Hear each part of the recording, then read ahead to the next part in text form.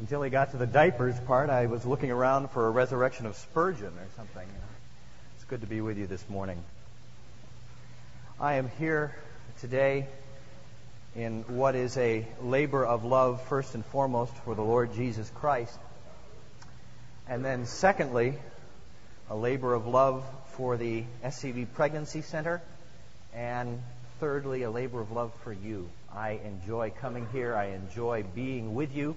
Enjoy having quite a number of you worship with us on Sundays and participate in our church life and eat our food on Sunday nights. It's good to see you and to be here with you. Let's pray and thank the Lord for the opportunity of gathering together.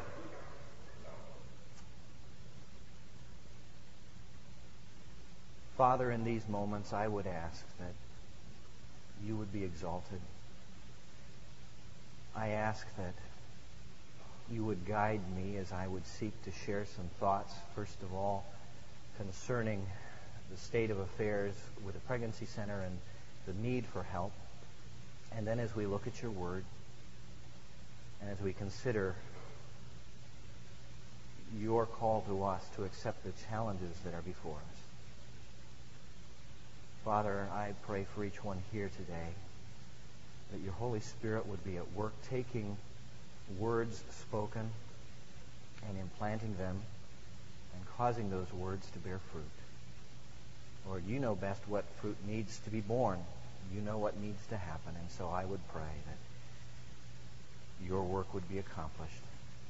And as that is done, Christ will be magnified in all of our hearts.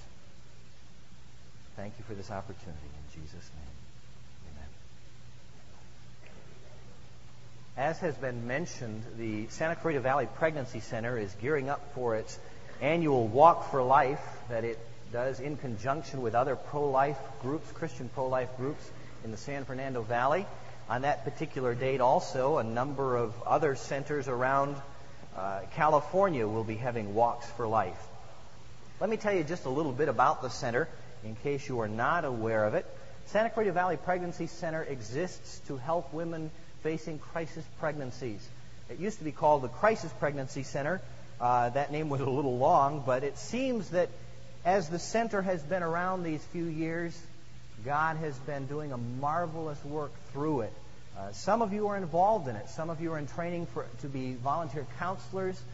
Many of you have participated in past Walks for Life, and we are grateful for your support. We count on the support of students and staff and faculty here to help the center. The SCV Pregnancy Center grew out of a vision of a couple of lay people within our valley who were concerned that something be done here to help stem the tide of abortion that was taking place and also provide Christian alternatives. It was founded with much prayer and labor on the part of many lay people. Even now, it only employs one paid staff member, Terry Murray, who is the director. They have a monthly expense need of about $6,500 a month. That's just to pay the basic bills.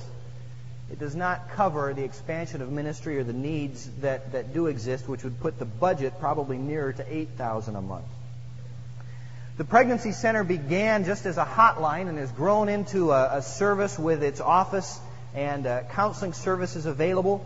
They are now receiving almost daily referrals from schools, from public, including county health centers, which is kind of interesting when you think about it.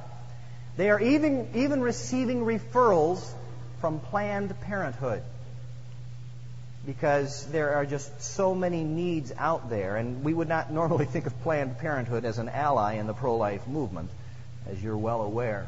While I was talking with Terry on the phone yesterday, 3 calls came into the office, and there was no one available even to answer them. There's a desperate labor shortage. Because of the limited budget, all counseling is done by volunteers, and there's obviously a need for volunteers. Just in the last quarter of last year, 66 new clients came to the center. 3 repeat clients came to the center. And there were 5 little ones who, as a direct result of the counseling received at the center, entered this world. Angel, Ashley, Cassandra, Brian, and Addison were all born. Volunteer counselors and helpers are desperately needed, and you need to realize that some of the best counselors that have been provided the center have come from the Master's College, from the student body here. The Walk for Life is the single biggest fundraiser for the center. It is, as those of you who have participated know, a walk held in the San Fernando Valley where we begin together and walk a course that I was pleased to see, because I'm getting older, has been shortened. They've not. The numbers are the same, but they changed from miles to kilometers, and I like that. You know, it sounds more impressive to say you walked 20 of anything. You know, I walked 20 kilometers. That's better than 12, 13 miles. It's up to 20K, and the idea is that walkers get sponsors who will sponsor them, and per kilometer. It is a demonstration also, in a very positive sense, of support for the pro-life movement in the San Fernando and Santa Clarita Valleys. As thousands of people walk together, not protesting anything, but simply seeking to raise funds and show that there is a presence there for the pro-life movement. There's a great need for walkers. Obviously, one thing that helps in anything like this is a larger number of people. But what's even more important is that we have walkers with sponsors. People who are willing to sponsor those who are walking. And if you can walk, we want you to walk, but we want you to gather sponsors as well. If you cannot walk with us, your sponsorship is appreciated. If you are physically unable to walk, there is all sorts of volunteer help needed at the site. And so if you will simply call the Pregnancy Center office, there are places for you to work. One of the sobering aspects of an otherwise fun and enjoyable time on this walk is the fact that just in the course of this, even the first 10 miles, as I recall last time, you walk past 8 to 10 abortion clinics on your way. And you are confronted with the fact that just on a nice little walk down some city streets, there's center after center after center taking the lives of the unborn. So I would encourage you to be a part with us on February 29th. If you can walk, walk. If you can sponsor people, sponsor people. And if you don't know who to sponsor, I happen to have a list right here for you to sign and sponsor me. I'm not one of Jerry's kids. I'm one of Terry's kids. And I need sponsors. I am promising extra stars in your crown if you sponsor me. No, I can't do that. I'd like to. There might be, but I can't promise it. But I'm looking for sponsors for my walk, so you think about that.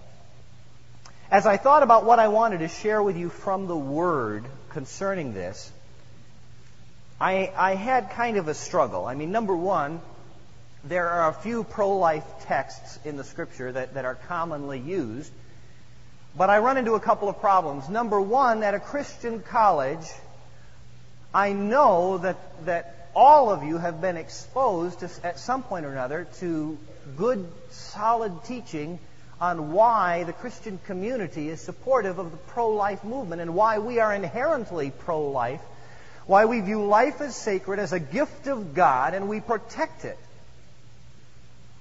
And so knowing that, it's kind of like preaching to the choir about the value of music.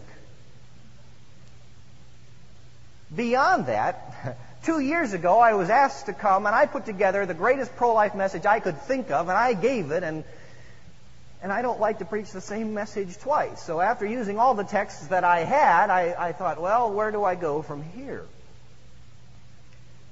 And I began to think not just of the Walk for Life, and not just of the pro-life movement, but I began to think about some experiences God has taken me through in the last year, and some things He's been dealing with in my heart concerning the general inability of Christians in our culture to respond to the challenges that face us. The pro-life movement is a good example of one of those challenges. One of the things that I find deeply disturbing is that we seem to be very cyclical in our support and our involvement in the pro-life movement. We get a Supreme Court decision that's in favor of us, and we all seem to go, hallelujah, we're over the hump, and everybody tends to back off a little bit. And the media, of course, which is not one of our friends, begins to promote the pro-choice agenda. Pro-life seems to lose momentum, at least in the media's eye, and we tend to believe it and fall back and not be as involved. There's been a general decline in giving and in involvement in the pro-life movement and in the pro-life cause among Christians. But it's not just the pro-life movement. Many of the challenges that have faced Christians in our culture have been unmet because we basically do not seem to have the spiritual stamina to face a battle. If you don't think so, talk to people who lead missions committees in most churches. Find out how easy it is to even get people involved in missions committees. Find out how easy it is to get people thinking about missions, giving to missions, and supporting missions by their own involvement. Evangelism continues to be the ministry of the greatest story never told, as so many of us go on believing that it's someone else who's gifted in it who should be doing that. The level of challenge that we seem to be willing to accept is the 4th grade girls' Sunday school class. Much beyond that, much that's going to require sweat, that's going to require money, that's going to require time, doesn't seem very popular anymore. Now, I'm not saying that that's true of you. As a matter of fact, the chances are you would tend to be people who would be more willing to accept a challenge. But many of you know just as well as I do that when you go back to your home churches, as I could have gone back to mine when I was growing up, the core of people willing to accept the challenge to really think about the idea of evangelizing our community, to really think about the idea of personal involvement in missions, to really think about the idea about getting involved in the pro-life movement or getting involved in a rescue mission? Not very many. You mention rescue missions, and a lot of people don't even have any idea what it is anymore. First place I ever preached was a rescue mission. I was all of 17 years old at the time. I still have the notes. I pull them out any time I get at all prideful. Because it was probably one of the worst messages ever preached. Homiletically, it was terrible. In terms of illustrations from life, I was only 17. I hadn't had one yet. I had to borrow from everybody else's lives. But you know something? In the course of that evening, 3 different people made commitments to trust Jesus Christ.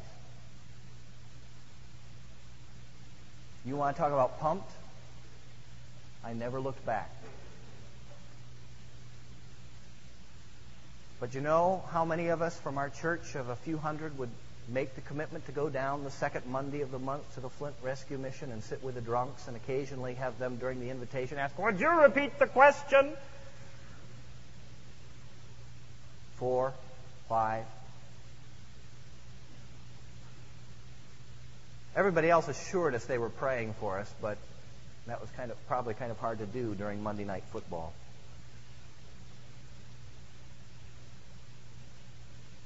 What really brings this home to me are some experiences I've been through in the last 12 months that have just really shaken me. I'm a pastor, and so I'm supposed to have all the answers. Well, I'm just discovering that I'm learning the right questions. I had the chance last May to make my second trip down to Mexico to a tribal village that our church has begun to work with through Navajo Gospel Mission. Working among the Tarahumara Indians in the village of Choguita, 500 miles and 20 centuries removed from our lives. A place where there is no running water, a place where there is no electricity except the generator that the missionaries have brought in. And I had a chance there to see ordinary Christians do extraordinary things simply because that's what had to be done. I saw a man named Ventura, who's in his 70s. We're not quite sure how old he is. He's not quite sure how old he is. A man who became a believer about 7 years ago and is now the leading elder of a Tarahumara congregation that when we first went down in October numbered 40 adults. When we went down in May, numbered 80 adults. A man who spoke Spanish as well as the Indian language, and I spoke English and could say, ¿Cómo está usted? And I carried a big Spanish dictionary, and I sat down with him on a log as he tried to explain things to me and teach me Spanish, and I began to understand him and work with him a little bit. And one day I remember him telling me about the work that was going on in the village and how things were going. And he was telling me what it's like to be the pastor of this village. And he said, but I'm not just the pastor of this village. And I had a translator who helped me with this. He said, I'm not just the pastor of this village. There's a village over that hill. There aren't any believers there yet. There's a village over that hill. There's a village over that hill, and I'm their pastor too. And he would make treks over the hills to go share the good news with these people. Not Bible college educated, not seminary educated, simply a man who loved the Lord, studied the Word, become an elder, and taken on that responsibility. Still had to provide for his own family. He's 70. He and his wife just adopted yet another child that was being given up by another Indian family. The child was, I believe, 2 months old. I got to see ordinary people doing extraordinary things there as I saw the believers facing persecution. Number one, from the Catholic Church, which was well established there, that had done nothing for this village for years and years, but now that an evangelical presence had developed, they were doing everything they could to shut it down. Seeing these people cut off from community water sources, seeing these people cut off from other things that they had every right to simply because they were believers in Jesus Christ. And I saw them enduring that, and not only enduring that, but using that as a means of testimony for the glory of God. And I saw them carrying the gospel to people who needed to hear it, knowing that they would be rejected, but knowing that it was just what you're supposed to do. In July, I was invited to travel to Indonesia to speak to a conference of missionaries there. Now, before you think that that's a wonderful thing, number one, a couple of missionaries were friends who wanted me to come and speak, and number two, I paid my own way. You know, I'm one of these conference speakers who has to pay to speak. And, so for $1,500, you too can, you can speak anywhere. But I went, they were having their annual retreat where all the missionaries with the agency pioneers gather on West Java to encourage one another and they wanted me to speak because, number one, I could speak in English and they were tired of Indonesian preaching, and they wanted someone to speak like they were used to from back home. And so I came and I gave them, I think, 17 messages in 4 days. And that was quite a challenge. But, for a preacher, that's like hog heaven, 17 messages. But while I was there, once again, I was just overwhelmed. Because here I am in the States, part of the, largest population of Christians anywhere in the world, and we seem to be so powerless when it comes to facing challenges. And you go to Indonesia, where 90% of the country is Muslim. And not only is it a Muslim country, but it's a country where, while they say they have religious freedom, oftentimes the Muslims bring their presence in the government to bear and close down opportunities for Christians. A Muslim mosque can be built anywhere at any time. As a matter of fact, the government is funding over 1,000 of them this year alone. A Christian church that wants to build, even if they own the land, they have to go through an approval process that will take anywhere from 3 to 5 years with no guarantee that they'll be allowed to build. Proselyting is considered bad form. Evangelism is in some areas illegal. And yet I met with missionaries who are there in the process of, very matter-of-factly, creating an evangelical presence and witnessing and seeing people come to Christ that have seen more happen in 2 or 3 years than some missionaries might have seen in 20 or 30. I was there while they were planning a strategy using a center that they have established that has already tripled in terms of resources just in 2 years. A center whose goal is to evangelize the 30 million Sundanese Muslims, the largest unreached people group in the world, without an indigenous church. And they've accepted that as their own task. 20 people. And you know the amazing thing is, we look at that 20 people reaching 30 million, you got to be kidding. Well, somebody has apparently not told them or the Holy Spirit, because it's happening. They saw over 500 Sundanese believers gathered at a Christmas fellowship this last December. That was double the number of the year before. I saw on the island of Lombok 2 men named Cornelius and Joshua, Indonesian believers, planting a church planting seminary in the middle of an island with 3 million Sasak Muslims. The Sasak have no believers known among them. And these men have simply gone and said, we're going to begin a church planting ministry in a place where it's illegal. They realize that the last 20 people who've gone to Lombok to plant churches have left within 2 years either discouraged, fallen into moral sin, or having been physically attacked and their health broken by the attack. But they go trusting God, and God has opened some doors in some remarkable ways there that I just received a letter this week that they have 22 students who've joined with them in this very first year attempt to reach the Sasak. I saw the students of the Evangelical Theological Seminary of Indonesia, which, although it's called a seminary, is an undergraduate institution similar to yours. It is a Bible college, although they do have other general ed courses. It's a little different in some ways, though. You see, their students are the same age as you. They have a 3-year program instead of 4, and they have one other difference. One graduation requirement that you don't have yet. And that is that by the time they graduate, in order to graduate, they must have planted a church and registered 30 baptized converts. I'm meeting with the academic department today and going to see if we can... Just kidding.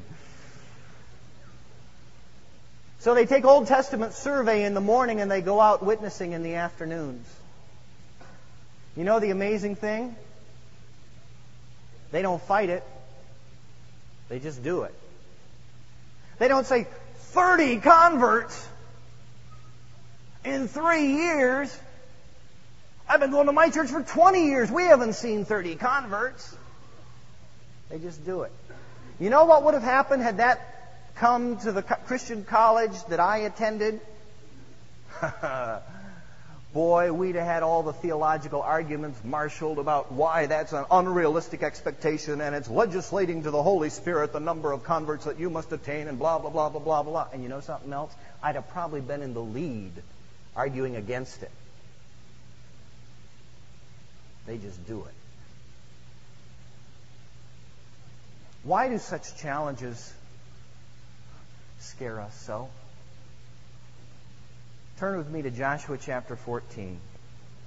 I want to just share with you quickly some thoughts from the Word of God about such challenges and what I believe God would say to us about why we need to consider accepting some hard challenges in our life, whether it's the pro-life movement or whether it's something else. Turn with me to Joshua 14. I tried to find an example of a young person who'd accepted a challenge, but the best one I could find was Caleb, and he's 85, so bear with me here. Joshua 14, beginning at verse 6. I'm reading from the New International Version because it's easy. Verse 6. Now the men of Judah approached Joshua at Gilgal, and Caleb, son of Jephunneh, the Kenizzite, said to him, You know what the Lord said to Moses, the man of God, at Kadesh Barnea, about you and me. I was 40 years old when Moses, the servant of the Lord, sent me from Kadesh Barnea to explore the land, and I brought him back a report according to my convictions. But my brothers who went up with me made the hearts of the people melt with fear. I, however, followed the Lord my God wholeheartedly, So on that day Moses swore to me, the land on which your feet have walked will be your inheritance and that of your children forever, because you have followed the Lord my God wholeheartedly. Now then, just as the Lord promised, He has kept me alive for 45 years since the time He said this to Moses, while Israel moved about in the desert.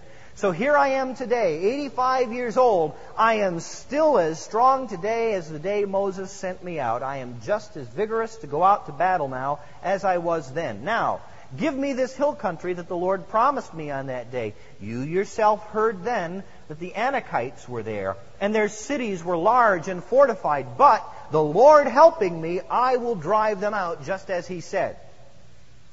Then Joshua blessed Caleb the son of Jephunneh and gave him Hebron as his inheritance. So Hebron has belonged to Caleb the son of Jephunneh the Kenizzite ever since, because he followed the Lord, the God of Israel, wholeheartedly. Hebron used to be called Kiriath Arba, after Arba, who was the greatest man among the Anakites. Then the land had rest from war. May I suggest to you, first of all, that if we are going to be the kind of people who accept challenges, we must first of all see them. It is amazing to me how many Christians seem to be able to float through their American Christianity in their church and never see a challenge. Never see something desperately needing to be done. I'm amazed that we can drive through sections of town seeing day laborers desperate for help, not just financial help, but needing so much more, and drive by them and not see them. I'm amazed that for 7 years I could be in an inner city church and yet have so many people who were part of that church not really see a tremendous problem with the fact that our entire congregation was suburban. It troubles me that we see things and yet we don't see them. We become blind to them. Caleb had not forgotten the challenge that he had seen. He had not forgotten the land that he wanted to claim. 45 years before he had walked that land, he had seen that land, he had fallen in love with that land. God had promised it to the people, and he comes back along with Joshua and says to the people, yes, there are challenges, yes, there are hard things to face, but it's a great land. If God is with us, we can go in and we can conquer that land. But 10 others said, oh, it's a wonderful land, all right, but you don't understand the logistics of this thing. This is going to be a costly endeavor. There are giants in the land. There are fortified cities against us.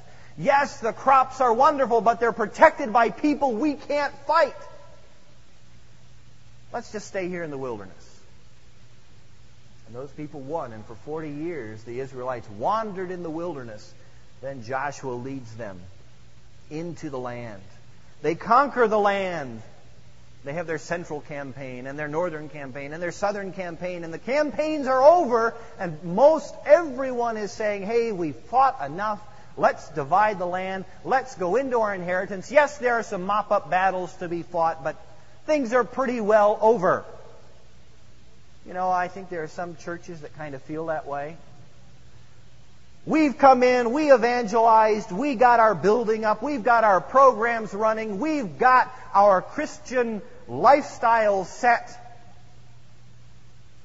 Yeah, there's going to be the occasional person who needs to come in and, get saved. There's going to be the occasional person who needs to be baptized. There's going to be the occasional work like that has to be done. But basically the important thing is that we get all of our programs going. We've got them going, and we'll just keep them going well. We've forgotten that the very lifeblood of what the church is evangelism and outreach and standing up for righteousness and proclaiming godliness and defending the needy and the orphan and the widow and the unborn. We've forgotten that we were born to be an army. We were born to be a movement.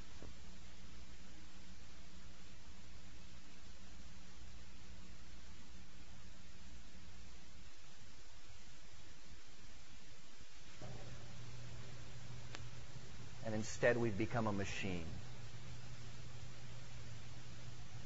I talked with our college fellowship Sunday night in my home about the difference that it would make to really believe, once again, that we as part of the Church of Jesus Christ were part of a movement empowered by the Holy Spirit, called to do great things. Instead, we are part of little church machines stamping out our product. Joshua and Caleb had seen the land. They had come into the land, and Caleb had not forgotten that there was that hill country over there. Still hadn't been touched. And before he could view the major conquest portion of the work done, he said, there's a battle I got to fight. He said, Moses promised me I could have that land. And I haven't forgotten.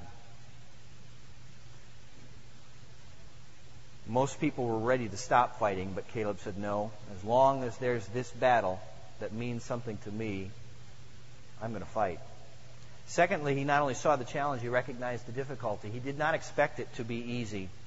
First of all, do you notice he calls it hill country? That's being kind. I grew up in the Midwest, where we don't have mountains.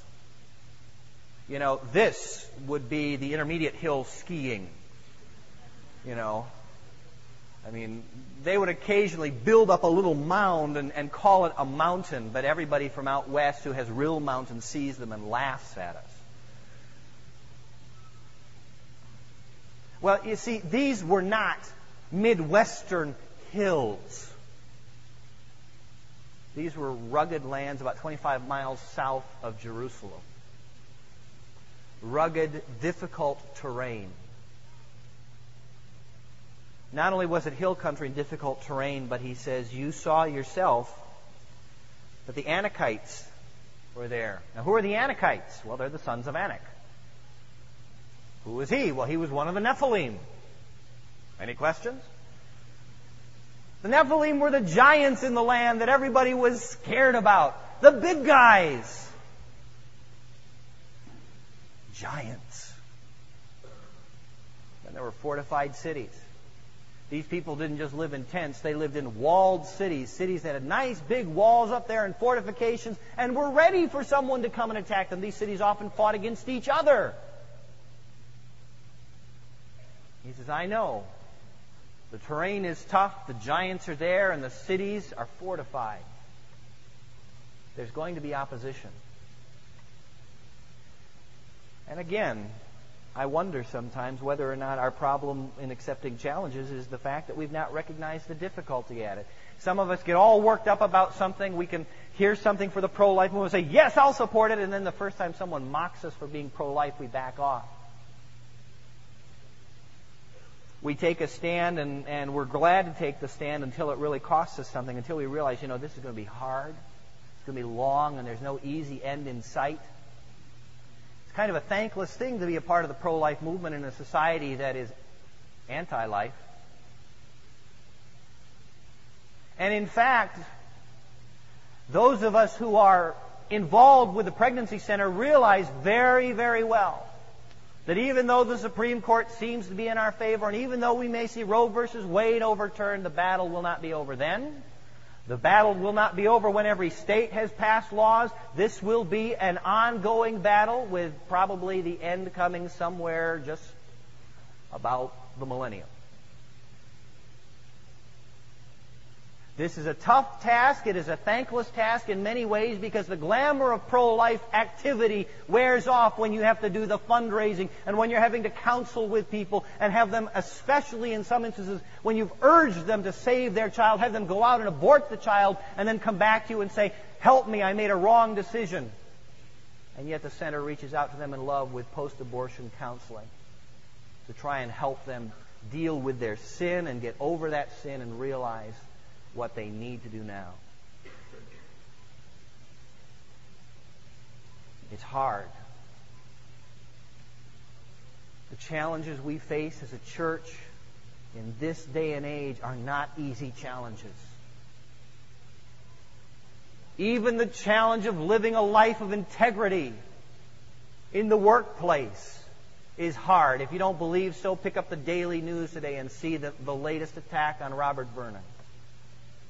A horrible, slanderous attack where two accusations, one by a former LAPD employee who is now an employee of, surprise, surprise, Playboy Enterprises, and the second charge coming from someone who is competing with him for the chief's job. And those two accusations are quoted in the headline and in the first paragraph of the article as if they are true, without substantiation. Brother Vernon has gone through a tremendous trial trying to take a stand for righteousness, and he needs our prayers and our support and our encouragement. And I've half a mind to cancel my subscription to the Daily News just because of what I've seen. I keep watching this happen, and this was just the latest. The battles are hard, folks. Don't let anybody kid you into thinking you take a stand for righteousness, it's going to be easy. It's going to be tough. There's going to be hill country to maneuver through. There are going to be giants like the media that do hatchet jobs on the pro-life movement, as they did on Primetime Live back last November, I believe it was, when they attacked pregnancy centers and tried to portray them all as misleading and lying and giving out false scientific information when none of those charges are true. There's hill country, there are giants, and there are fortified cities. The enemy is often entrenched. But we must learn, as Caleb had learned, to trust God. He says, yes, I know the hill country is there. Yes, I know the giants are there, and I know the fortified cities are there. But God helping me, I will drive them out.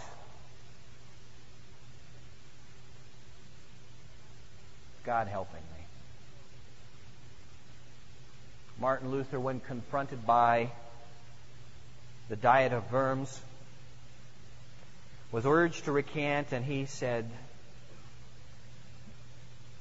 here I stand, I can do no other. God, help me. The stand for righteousness, the acceptance of the tough challenges of life, demand that we become people who know how to call on the help of God when our cause is His cause. Caleb knew that God's command was that those Canaanites be driven out, and it didn't matter how big they were. We know that God has called us, His church,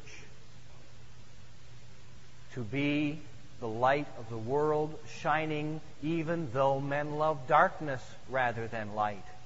He has called us to be the salt of the earth that seeks to preserve it and seeks to uphold righteousness, even though salt in a festering wound stings. He has called us to accept the hard challenges, and He has called us with the assurance, as Jesus gave us, lo, I am with you always, even to the end of the age.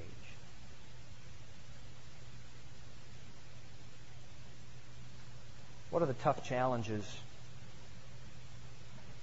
that you're considering,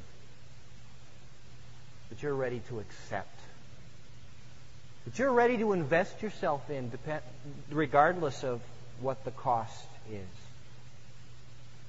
Are you considering perhaps involvement with the pro-life movement?